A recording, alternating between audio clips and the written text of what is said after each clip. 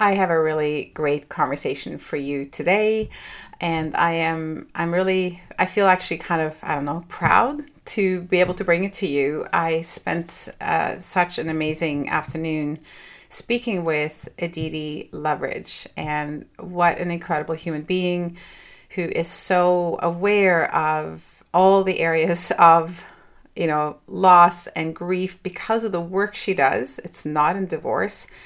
And now she's going through a divorce herself. And we talk a lot about how that plays, how her knowledge and her training, how does that affect her ability to cope? And she shares openly about how she realizes that she will need help and so on. So Aditi is a certified pregnancy and infant loss coach and advocate. She is a founder of the registered charity Pregnancy and Infant Loss Support Center and the co-founder of Seeds of Growth, Grief Education. Aditi also sits as a board chair for Skipping Stones Foundation, empowering trans and gender diverse youth and adults. Through her work, Aditi has supported hundreds of families on their reproductive paths.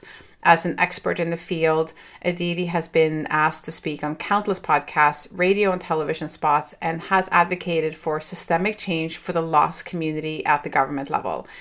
She is a trailblazer within the loss community, and she is grateful to share her wisdom, experiences, and heart towards the betterment of others. In other words, she is an incredibly soulful, compassionate, kind, and generous woman. And I connected with her first actually on Instagram, and I share that as we get into our episode as well. But, I think what drew me to her was two things that we share in common, and that is that we have both experienced infant loss. Our losses are different, but it's still a loss. And we have both experienced divorce. Mine, of course, is many years ago. Hers is going on now. And it's that journey that she shares with us today in this episode. So I invite you to sit back and enjoy this incredible conversation with this impactful woman. I am so excited to have Aditi here on A Blessing in Divorce. Hello, and welcome back to another episode of A Blessing in Divorce. I am so grateful to be allowed into your headset and day to day. My name is Elizabeth, and I am the host of this podcast and the owner and founder of the Separation Club, which is the club you never wanted to be part of, but the best club to be in if you're going through separation and divorce. Here we talk about how to heal, move forward, and find love if you are so inclined. Also, motherhood through divorce, finding yourself, and creating the life you deserve. I am also a divorced mother of 4 adult sons, remarried, and stepmom to 3, so we will be talking about everything that goes with all of that here. If you are recently separated, thinking of separating, divorcing, or even beyond your divorce, but still feeling it, then this is the podcast for you. Welcome, Aditi, and I am so glad you're here. I've been waiting kind of for this interview. It's quite a while that we connected. I think I just started my podcast. And I was drawn to you. It's funny how people jump out at you on Instagram. This is where we met, Instagram, Yes. right? You're in Canada like me, but you're far away from me in Calgary. And you jumped out at me, I think, because you were sharing for the first time online that you were separating. So that was the first part of it. And then it was just the way you shared it that intrigued me. And then I jumped into your profile, of course, like we all do, or at least I do. And I I did too. also noticed, of course, the work that you do. You're a pregnancy loss and infant loss coach. And Mhm. I have my own loss story, a stillbirth. Like I said to you just when we were talking before the show, about 28 years ago now. I can't believe it's been that long. So I really felt connected to you simply because we were sharing experiences in life. So I'm really thrilled to be talking to you today. And there's so many things I want to get into. So welcome. Thank you for being here. Thank you. Yes, and thanks for your patience because I know we did try to we tried to organize this a little while ago, and yes, life got in the way. So thanks for your Life gets in the way. I somehow managed to fill the airspace with something. So patience. mostly my own voice, yes. But yeah, I we have two sort of big things that we can talk about today. And I don't want to, as much as this is a divorce podcast, I don't want to ignore the work that you do because I know one of the things that also drew me to you is that you're so passionate about women's health, the women's women supporting women, obviously, and that's so embedded in the work that you do, and that's something that I've always been very passionate about. Even before I started doing the divorce work, I was in the fitness and health space where I was helping women who were actually having babies, and so just a lot of I love when women are helping women and supporting women, and so that was one of the things. So I just want to get into your work a little bit and talk to you a bit about, first of all, how did you get into that work? I think I know that you have a similar story to why I got into the work I'm doing now. I've gone through divorce, so now I'm a divorce coach, right? So Mhm. go ahead, tell us how you got into this. Yeah, very, very similar. I think those of us that like work in service, we come to this work because of lived experience, and that's definitely a part of my story. I used to work as a social worker, and then when my partner, my now ex-partner, and I started to try to build a family, my first two pregnancies were ended in loss. The first one was very traumatic. They both were very traumatic in different ways, but the first one was definitely traumatic in the care that I received as a woman of color in healthcare. And my second loss was a later loss. Then I got pregnant for the third time with my now 9-year-old living child. Mhm. Um, and that grief and that anxiety didn't go away in that pregnancy. It actually got worse, Yeah. and lingered with me for well over a year. And I would still say I think I still have heightened anxiety due to like the previous losses that I've had, even 9 years later. Um, so yeah, I knew that I wanted to be at home with my kiddo as much as I could, and I knew I didn't want to work in the traditional like social work setting anymore. And um, the universe kind of guided me here. There was like a lot of other things in between there that got me here, but I ended up starting coaching because I knew that I wasn't the only one that needed this type of support. Um, and I started coaching, and I from there built a charity. So I actually run I'm the founder CEO of a fast growing charity here in Calgary, but we serve across Canada and in North America as well. Pregnancy and Infant Loss Support Yeah. Center. And from there, now I also run a coach certification training. So training other folks to basically use the model that I have used for basically thousands of families now in the coach arena. So yeah, lived experience and just noticing how impactful those losses were and how little meaningful support was out there. That's really what brought me to this Yeah. space. And and we serve every person. So women, female identifying, birthing people, birthing parents, um, basically anybody who's impacted by loss is who we serve. Yeah, that's wonderful. Thank you for the work that you do, honestly. And when I went through this, like I said, it was 28 years ago, and something sort of revolutionary had just happened in that within that space, there was a new recognition for that women needed additional support because prior, like not many years before I went through it, the protocol really was just to whisk that baby away and just Mm-hmm. send mom home and let's just pretend that this never happened, right? Yeah. And the hospital where I delivered him, they had recently, like very recently, been trained in exactly how to manage what I went through. And honestly, I had a very positive experience, and I know from our conversations before that you didn't, which I'm so sorry to hear that, and even more sorry because of the reasons of it. Not that it's ever okay, but yeah. But I had a very positive experience from the standpoint that I think they did everything right for me. And that Mm-hmm. helped me. And I know how significant it was for me that I did get the support even there already. But I will say, once I left, it was, of course, that's when the work really begins, when Yeah. I went home again. And and I think this is so often that true when it comes to certain things in our lives. And I think often, especially what women tend to go through, um, we're supposed to be stoic. We're supposed to just manage. We're supposed to just put on the smile and be okay. So whether it is pregnancy loss, which I would think most women suffer it at some point in some way. Um, and then, of course, there's another big event, which is, of course, divorce. And I know that one of the stigmas we're up against, and men would obviously deal with the stigma as well, but uh, what did she do wrong? Did you not try hard enough? Like there's this expectation again. Couldn't you just make it work instead of embracing the fact that this woman needs support and help? And which is why I've jumped into this field. But I felt very alone. Back when I did this divorce, there was no Facebook group, there was no Zoom, there might have been podcasts. I didn't know anything about them. So it Mhm. was an entirely different world. And I felt very, very alone. Like I was the only person I knew who'd gone through it, and therefore the only person who knew what it felt like. And Mhm. so I'm sure you felt that when you lost your child. And now I'm wondering if you feel that a little bit again in some ways. It's a new loss. It's different, but it's a loss. Mhm. Yes, absolutely.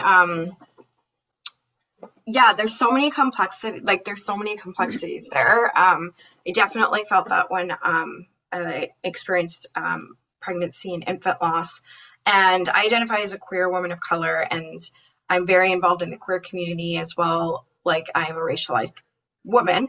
And so those like intersections of my identity definitely made me feel even less seen.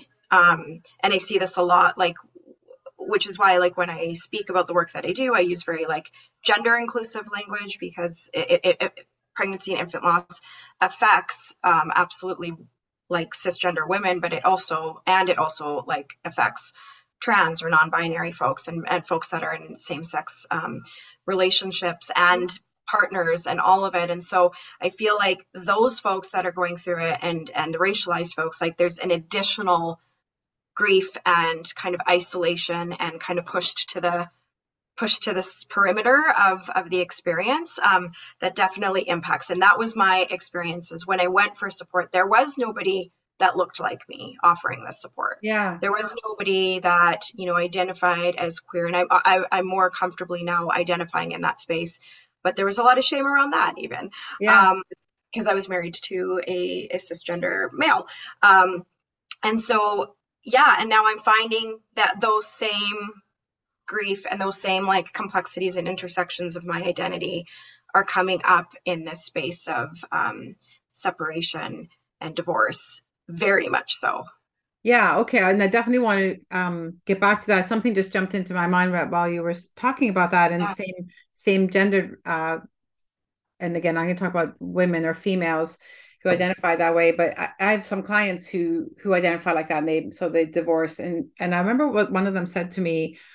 She felt there was an additional layer because she goes, I went through so much to come out and Mhm. be this person. And in fact, not just be gay, she said, but to be someone who wanted to marry a woman.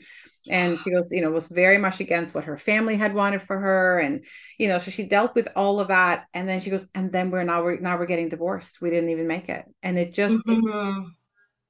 I think she feels a lot of that now there might be additional judgment because it's wrong for two women to be married, or Yeah. because you made a mistake that's not really who you are. It invalidates her experience in a I way. was going to say very invalidating, very Yeah. invalidating. Yeah. And And I know same for this. those folks who are experiencing pregnancy and infant loss who maybe had to have assisted fertility. You go through so much to get there and then you Yeah. experience loss. And it can be society's very invalidating to people who have different intersections Yeah. A different in their experience, just identity. even Yeah. slightly different. Even slightly. Exactly. Yeah. It's Yeah. still, it's still a woman or, a female going through this.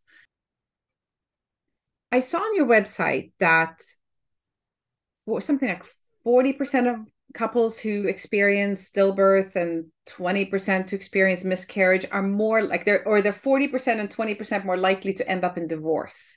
And Yes. I found that interesting, not surprising, honestly, but I found it interesting that they had done that there's numbers that have been produced on this. Mhm. And I would love for you to speak to that a little bit on two levels. First of all, just from an industry standpoint, I guess, just from your knowledge and your experience, and then I guess if you'd be comfortable speaking about it from a personal experience as well, if you Yeah. feel that played in. Yes.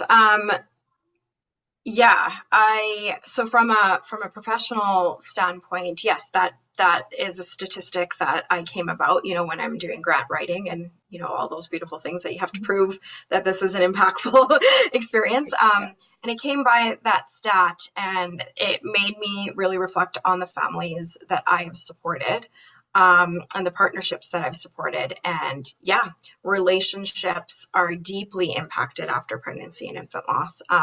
People grieve so differently, um, and the relationship changes. And so sometimes it changes where the two people become closer, and sometimes it changes where the two people grieve so differently, and then other I would say like areas that were hard in the relationship kind of become highlighted Yeah. within that space.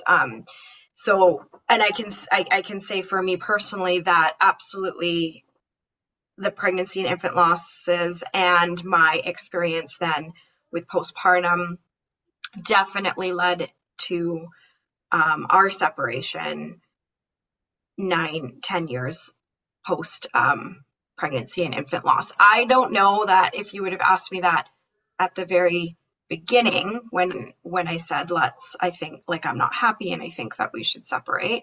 If you would have asked me if pregnancy and infant loss really was the reason or one of the reasons I should say, then I don't know that I would have said yes. In hindsight, now looking back, now that I've had like over a year to kind of reflect on the journey and really sit with it more. Yes, yes, absolutely. It Yeah. was a turning point in our relationship. Yeah. I went through, and again, at the time, I didn't look at it. I didn't love myself because what I was learning about my now ex was not something I wanted to know. But I remember there was just this part of my subconscious that became aware back then when I was we were going through it, but I felt like I was doing it by myself. I realized that he was not someone who was going to be there for me if Mm-hmm. I had hardships in my life, like serious health issues or I don't know, just these things. I remember finding myself. I mean, how old was I at the time? 28, and I found myself thinking, if I have serious health issues or anything like that when I get older, and I need him to take care of me, I'm effed. Like this is just he's not the person who's going to do that. And Mm-hmm. that was really hard for me, and I did push it away because it was like one of those flashes that came to me, and when I saw how he was able to support me at the time, and then I pushed it away, and I mean we stayed together for many years after that. But it is very eye opening, and I really believe when people are in crisis, they can't filter who they are anymore. Like he was in crisis as well. He was grieving, as was I. Very different ways of dealing with it. And for him, yeah, sharing and giving was not his way. So Mm-hmm. it's I wouldn't say that that event was tied to it, but it was definitely tied to my ability to then, it was one of those, it was just one of those check marks, like I can't Yeah. be in this marriage anymore because all of these things, and that was just one of them, probably just Yeah, realizing. I think like I kind of look at like the relationship, the marriage kind of like as this like thing that over time slowly unraveled and like the pieces were kind of falling and like so that was definitely like a piece of it. And then my Yeah, postpartum anxiety, I definitely know that I was difficult.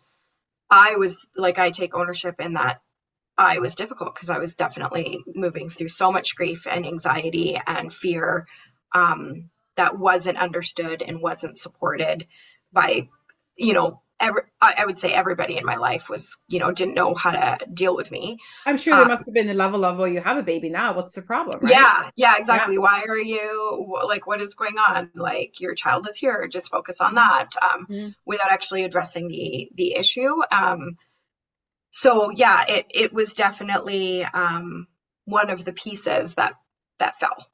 Yeah, yeah, no, I can really understand that. um so would you say then, I mean, as you're now going through an entirely different experience, whether it's tied or not, it is a different experience. Hmm. um do you find that the tools that helped you get through and that you've learned and that you're in fact now coaching women who are experiencing pregnancy and infant loss, those tools, are you able to use them to go through this divorce? I would say yes and no. Okay, so tell me um, some of the tools that you are able to use and then tell me what the no is about. yeah, the so when I coach people through pregnancy and infant loss, and when I speak about like our coaching program, I always say like it's niched for pregnancy and infant loss, but it really is applicable to anyone going through any type of grief and loss experience. And Mhm. it's more like spiritual, soulful coaching. Yeah. Like our not religious, but like our spirit, our soul, like connecting with that. So absolutely those tools are there, like me connecting to myself, trusting, going into that intuitive trusting place that I know is there. um Taking those moments of reflection, like really allowing myself a space to grieve, because I think that we get so busy, especially those of us if we're moving through and we do have living children. It's very you don't necessarily feel like you have time, Yeah. but I know like dedicating intentional time for ritual, for ceremony, for practice, those things, those tools definitely have helped me navigate the divorce and the separation. And then it's kind of this interesting place of ego, I would say. There's no Okay. other word that I can find for it, but ego, in the sense that, well, I am a loss and grief expert. This is how I have this is a big, I mean, it is my work. It is my life, and it fulfills me. This work is just like breathes life into me. And yet I am not the expert in this area. Hmm. I am the student now, and I have to be humble enough to go, yes, I do have tools that have helped me in similar loss and grief experiences. And I still need to be open and flexible to connecting, building community, and learning from others that have gone through this type of grief and loss experience. Hmm. Because, like you said, while they're similar, they're different. Oh, absolutely, they're different. You Hmm. know, the only part that's really similar is that it is a loss Yeah. and And there there's will be grief. grief. Yeah. But I'm like a vastly different person. I mean, I'm 42 today. When I had, well, when I gave birth to my living child, I was 33. So my Mhm. losses were early 30s.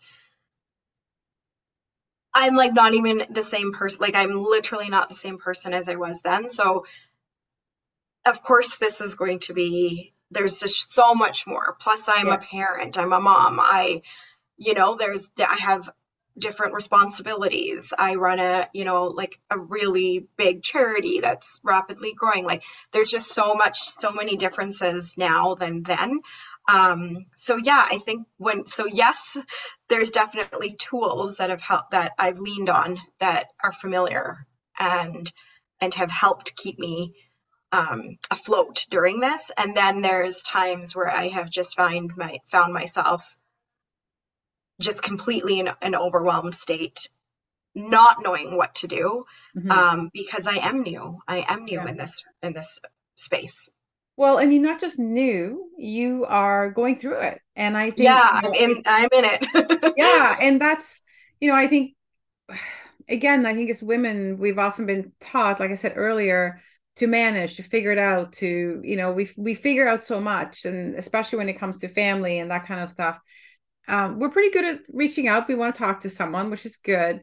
And I think this is one of those times where we really need to be around people who understand because, when I went through my divorce, which was years after my loss, um, like I said to you before we started, I didn't have a Facebook group. There was nothing like that. It didn't exist. So my only support was girlfriends, family, and none of them had gone through it. I was the only one Mhm. I knew who'd gone through divorce. I was the first I got married. I was the first to have kids, and I was the first to get divorced. So it Mhm. was really, it was really hard. And that's one of the reasons I started the Separation Club was to give women a place to go. And you've been in my Facebook group where they hear other stories and they're like, oh, there's somebody else who's feeling exactly like me. So I'm Hmm. normal. There's nothing wrong with me for feeling the way I feel. And then there's hope because you also hear from the people who are actually getting through it. And Hmm. I think we need all of those things. We need the community. We need to know that somebody really gets it, somebody who's not going to judge or say something really inappropriate. You Yeah. know, I think that's Yes. really important when we go through these kinds of things. And like I said in the beginning, coaches need coaches too. We have to remember that just because we know some Hmm. things over here doesn't mean we know how to take care of ourselves. The same with doctors. They're not allowed to treat their family, right? And there should Yeah, be. it's been a deeply, I think that's been like the most deeply humbling part of this experience, honestly, is that I'm often looked at as the supporter. And I think I Yeah. also, like my ego also tells me that that's who I am. And that's not, that's not how I can get through this. No. And so I've really humbled myself and leaned into like support in ways that I've never um, like been open to accepting support before. Yeah. So it's been really deeply humbling. Well, I'm really glad you're doing that. And I somebody when I went through this, somebody suggested that I send an email to everyone I know and ask them to describe me with one word. And I think the purpose of the exercise was good in that people are generally going to say something nice and you're going through something awful and you'll hear, an overwhelming amount of those emails that I got back said strong. And it didn't make me feel better. It No. made me feel like I didn't have permission to fall apart. And that's Hmm. how I felt my life. I felt like I was falling apart, but I felt like I had to hide it because everybody thought I was so strong. And that's what they'd say to me as well. Oh my God, Liz, but you're doing so well. You're so strong. Look at you. And it was like, I might have been right on the tip of my tongue to say I'm having a horrible day, but now I couldn't say it anymore. I wasn't Hmm. allowed to be that Yeah. person who was just not coping that day. Yeah. Because your identity is wrapped up in that. I like everyone thinks I'm strong, so I have to be strong. Yeah. And sometimes we're honestly, we can't be strong and we're tired of being strong. And sometimes we do need that space to literally just unravel. And that's, to me, that is strength. That is strength. I agree. I was Yeah. just about to say that. Yeah, yeah. I feel like the falling apart is what it is strength because that's where we find that innate like ability to move forward, not from this like pretending that we're strong. Yes. And it has made me, if I learned something from my own divorce experience, I learned many things. I became a new person. That experience changed me. Mhm. But I learned that saying things to people like, oh, you got this, girl, you can do it, you can do anything. I mean, every now and then it's appropriate to say something like that, but in general, that statement shuts people down. It shuts the door on, but I'm not okay. Like I'm not Mhm. okay. And that was like I remember, I'll make this very short, but I remember going for it to get my hair done when I was in the thick of the legal part. And my ex was very hostile. It was a very toxic divorce. It was very, anyway, it was a stressful one. And I was getting my hair done. I was excited about just sitting and being taken care of for a couple of Mhm. hours, highlights, cut, the works. And I forgot that about 4 months earlier when I'd been there, this woman had uh, kind of unloaded on me on about her troubles in her marriage. And at that particular day, I was feeling strong. I was feeling great. I was having a good day, and I was there for her. And we talked, and she's like, "Oh, you're so wise." So I walk in that day. I'm not in a strong place. I'm very fragile that day. And the first thing she said to me, she goes, "Oh, I've been waiting for you to come all day. I can't wait to talk to you. You're so wise, and I got so much I want to ask you." And I was like, "Oh, this isn't my Yeah. time." And I Mhm. actually wasn't even, I almost started crying when she said that, which of course I wouldn't allow myself to do. I wouldn't allow myself to say, I can't be there for you today. I wouldn't want to disappoint anyone. So I just sat there and I hardly said a word. She actually, I think she must have picked up on it finally because she just stopped talking to me. Not that she was rude or anything. She just Mhm. stopped talking to me and Yeah. we were in silence, which was heaven for me at that point. Yes. But I left that appointment and I sat in my car and cried. Like, well, we all sit in our car and cry, right? But that was that was the day I realized that I don't want to be seen as so strong that I can't be not strong. Like Mhm. I felt like I wasn't allowed to, and that Mhm. And was that. that's why I opened up on social media. Because Hmm. for me, I've always been somebody who's like very authentic. Like I'm not one of those posters that like posts on it, social media to just for the sake of content. Yeah. I post from like a place of like authenticity, Yeah. and so I really, when we first were going through it, I really was like, do I say it? Do I not say it? Because I also realized, for out of respect to my ex-partner, like what should I say and how can I post in a Mhm. way that's not, because there's his part of the story and there's mine, and Yeah. how do I respect both? But I really felt like I needed to speak on it, and I still feel like I need to speak on it for that reason, because we all are human and we all Yeah. are going through some sort of grief and loss. That is one thing that connects all of us. We all will experience grief and loss in some form or the other through our life. And so I don't feel like it's helpful for people if we are completely on the other side of it and then start talking about it, Absolutely. because that messy middle Well, it's when you is need people the so important. most. Yeah, is so important for people to see, I think, Hmm. Yes. that messy middle. There's too much of the I'm good now, Yeah. everything, is over. You're right. And I think that is really important. So I'm Hmm. glad you shared. Plus it allowed me to find you because that was the post Yeah. that grabbed me that day and we weren't following each other. So No, I was meant no. to see that post that day. Yeah, you Um, were. I can switch gears just a little. Um, Now I can't even remember if we talked about this before I started recording or after, but I will just bring it back for a second. You mentioned that when you went through your pregnancy loss, I believe your first one, Hmm. that being a woman of color had really impacted negatively, unfortunately, the care that Hmm. you got. And Yeah. I'm so sorry that you experienced that. Thank you. I wanted to bring it around to the divorce, and I know you're from, or your heritage is Indian, like from India, and I do know from conversations with other women that cultural element can play into this as well. So I don't Mm-hmm. actually even know if you're divorcing someone from the same background as you, but no. Okay. So, but either way, I think there's different set of expectations. Hmm. So if you could talk a bit to that as well. And Yeah, I mean, I know that it plays a huge part in it. So my ex-partner is Caucasian. okay. Um, and that, even from the start, I think was challenging. Um, just because our From the start of views the on, marriage or from the start of the, yeah, yeah. from the Mhm. start of the marriage, not because of our families like very accepting. Um, but fundamentally, like, our views and our values were different around family and Yeah. around marriage. He came from a divorced family.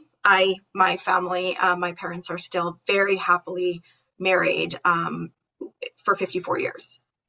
So very just different lived experience of what family and marriage and partnership looks like. Yeah. So I think that was a challenge right from the start. Um, and then now with the separation, I actually said this to my sister the other day. We were talking, and I said, like, I find it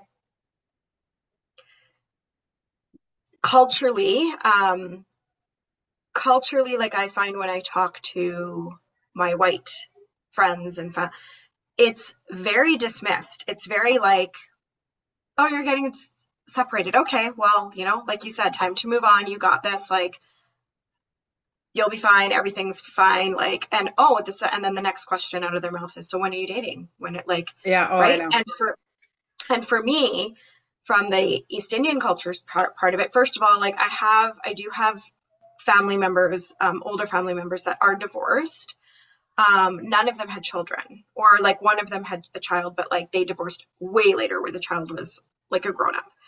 So nobody had younger children. So I'm the first one in our family that's going through it with a younger child. Um, and there's a lot of like unspoken guilt and shame around it from a cultural perspective, and then also from a cultural perspective of, like, yeah, that cultural perspective of like, okay, I am not going to jump into dating because like my kiddo is like my priority right now. And this is actually a really big deal for me in my identity as an East Indian person. This is actually a really big deal. It's like, for me, it's like a very big loss where I find it's very dismissed. And even the way that my ex-partner is moving through it, also I can see it's like, okay, well, we're here. It like sucks, but we're here. Yeah. Whereas for me, I've constantly been like, where did I go wrong? What did I do? How could I have been different? How could I have shown up as a better partner? Or how, like, like this guilt and shame, I think is very rooted in the cultural kind of expectation and the cultural, not just expectation of marriage, but I also feel like culturally the priority of family. Yeah. And what I grew up seeing, like from my parents' marriage, from that prioritization of family and what family means. And I grew up in a very nuclear kind of family. And so now, we're separating. We have the one child. I I identify as queer, so I will probably, my next partner, if I get one, will not be a male.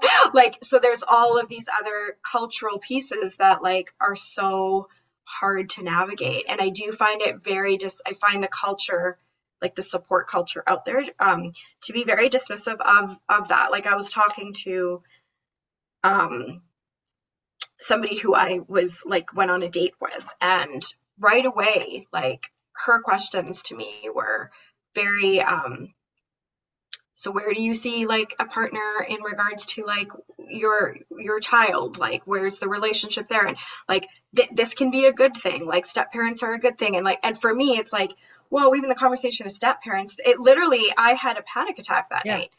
Yeah. It's not culturally what we speak about. Yeah.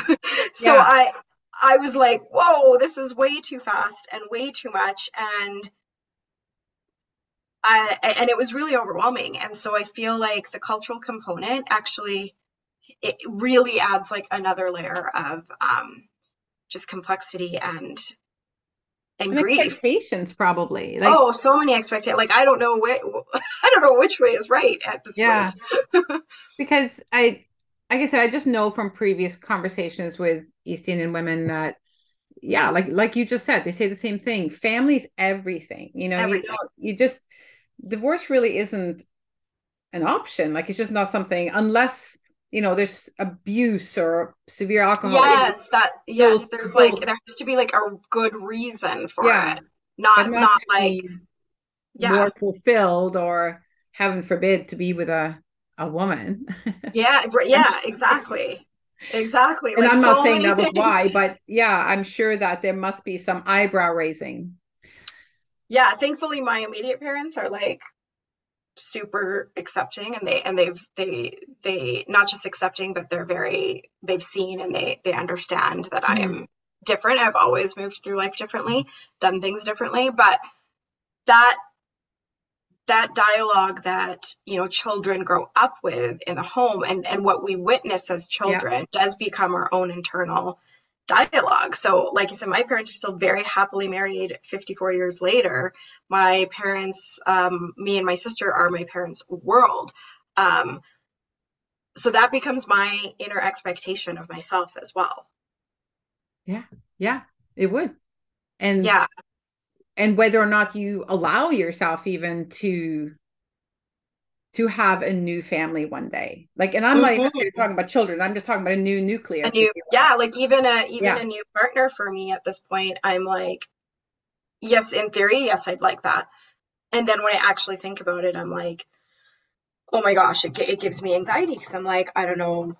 Just that inner dialogue is, well, this isn't what you should be doing. This isn't good for your child. Like, there's this notion of like, it's bad. Like, Mhm. it's bad. You are not, me, my happiness It's shouldn't not be, what this is about, right? yeah, shouldn't be centered. It should be Yeah. centered on my child. And that's been a big conflict for me navigating this space, because I'm like, yeah, but is that true? Like, no. Like, I do think that my happiness will impact my child in a Exactly. positive way. Positively. But it is that cultural kind of conversation, even if my parents have never said that to me, but just growing up, like we didn't, even in our circle of East Indian families, there was no, there was, I mean, there was people that were like super, I mean, still, there's members of my family that have been married forever, and it's such a toxic relationship, and Oh, you can everybody's see like, it. why You can don't you hear it. divorce? Yeah. Yeah, but they stay, and I'm like, what, how would that have looked different for not just their children, but the other younger family members to witness, them doing it differently? And like, maybe my internal dialogue wouldn't be like how it is. Hmm. It's reminding me of a woman who came to me, same heritage or cultural heritage as yourself. And she came to me because of her mother. So her mother had left her father recently because he was terribly abusive. And Mm-hmm. but still it had taken her 25 years to leave. Yep. She waited till the kids were gone, felt she couldn't before then. But when the daughter reached out to me was to help for me to help her mother cut the ties. She still would go over and cook for him. She just didn't Mm-hmm. live with him anymore. So she would still cook for him and shop for him, and if he called her because he needed something, she would take care of it like that. And again, it's a cultural thing. It He's her is. husband, and that was the expectation. And who was she to just leave him in the lurch, and It's go such a care of cultural himself? expectation that, like, actually, Mhm. when you said that, I realized, and it's not just East Indian culture, because I have a friend who, or had a friend, we're no longer friends, but I had a friend who was Mexican, is Mexican, Yeah, where, again, very similar heritage, yeah. like that belief system of family comes first. And she was actually in my life when things kind of hit the fan in the relationship. And I was like, this was 2 years ago, where I was at crisis point. And um, anyways, she had called, and it ended up like just telling her. And she said, do you want to come over and chat? So me and my parents um, went over to her place, and we were chatting. And I said, you know what, like, I just don't know if I can manage this. And I've asked him to leave the house right now. I just don't know if I can manage this, what's happening. And I was really upset. And basically she had said to me, well, from in my culture, and she said, and I know in yours, family family is everything, and people can change, but you need to be able to give people like a chance to change. And so I can't remember, she said something like that, not exactly those words, but it shamed me so much Yeah. that I ended up going back on my word. And so, like, the separation Trying should have again, happened right? then. Yeah, should have happened then. But I was like, yeah, you're right. Like, this is my husband. This is somebody I should be maybe, putting in my best effort. And, whereas, was that a helpful advice? No. Like, Well, no, it should have just been a space for me to just be and yeah, unravel, instead of feeling absolutely. like I was obligated to fix or to care for this person in that moment, where caring for that person was very difficult to do, because I Hmm. had to I should have been centering care to myself at that moment. Yeah, yeah. It's one of my probably most listened to episodes actually was one that I did on talking to women who are contemplating leaving Mm-hmm. and working through those emotions of, who am I to put my happiness first? Yeah. Who am I to stop trying? Um, what they ignore in those statements is the years that they've been trying now, because their partner might Yeah. say, oh, I didn't know you were that unhappy.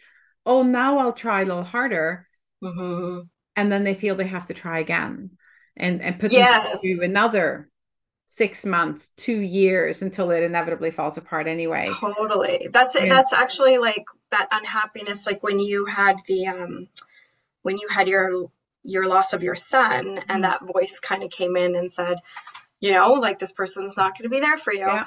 Um, when my kid was 2, that's when that voice was coming in, just saying to me, you're not happy.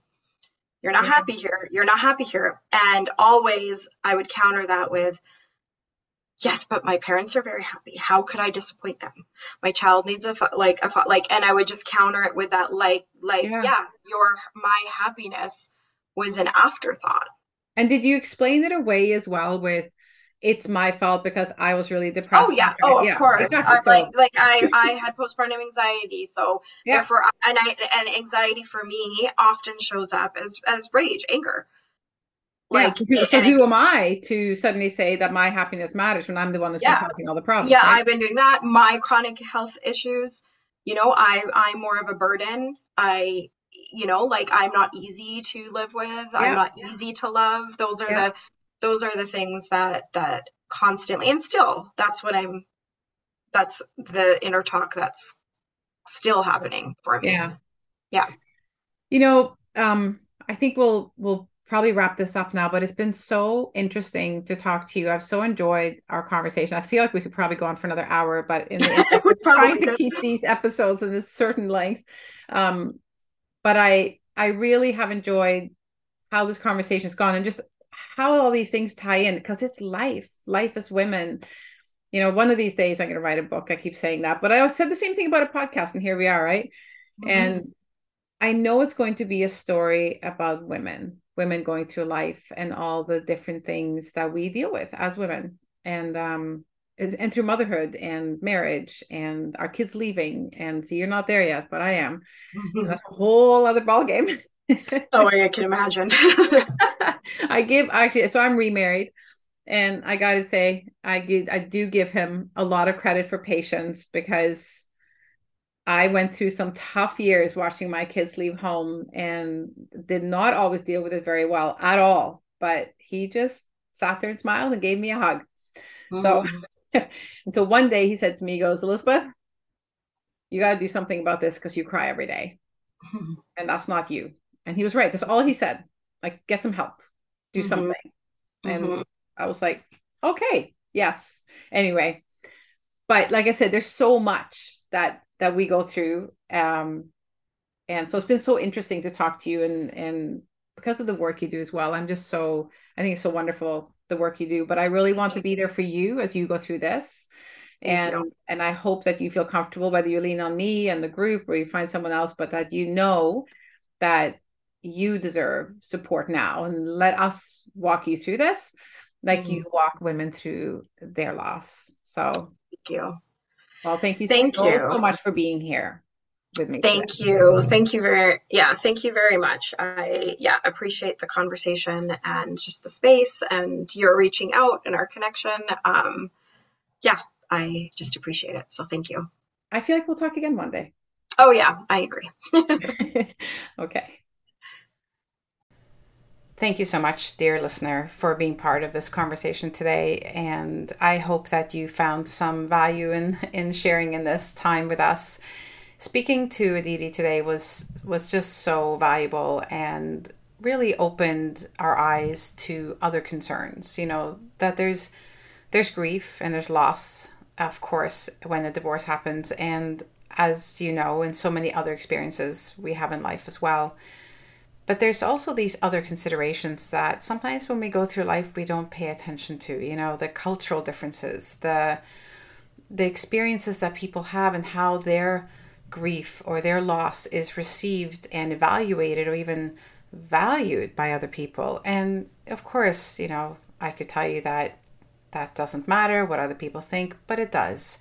When we're going through something as big as this, we really need support. We really need to be around other people or women who understand what you're going through, what you're feeling and experiencing, so that we don't have this constant need to justify our existence or our feelings or whatever's going on in our life. So I want you to know that regardless of your experience, your cultural background, your, you know, gender identity, your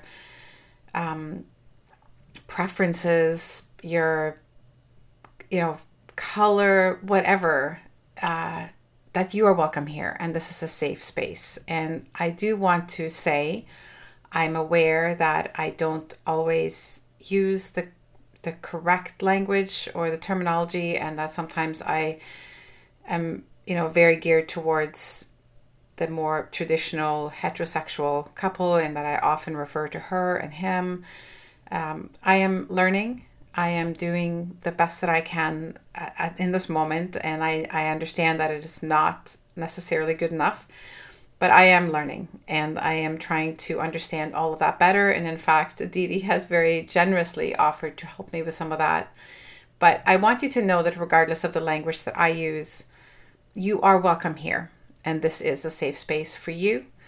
And I appreciate your understanding and patience with me as I go through this. As I am learning and trying to understand and be more inclusive in my language. That was, bumbling in itself. So I almost feel like I have to apologize for that, but I'm going to stop apologizing at this point. I will be with you again next time. As this episode airs, I also want to invite you to a very, hallmark moment. Valentine's Day is coming up. It is in just under 2 weeks from when this podcast airs. And we are holding our 3rd annual Valentine's Day party on Zoom, online. There's already a large group of women that have registered. It'll be fun. We'll play some games. We're going to make that day special for you. I don't want you to feel that you're alone, that you're the only one not on a date or with someone you love. You're going to be with us. We love you. We want you to be with us. We want to party with you. We're going to have some games, like I said, prizes, raise a glass of wine. We're going to focus on loving ourselves. So this is a Be Your Own Valentine's Day party, a BYOV, 3rd annual. You are invited. The details are below. And I will see you then. And until next time, have a beautiful day.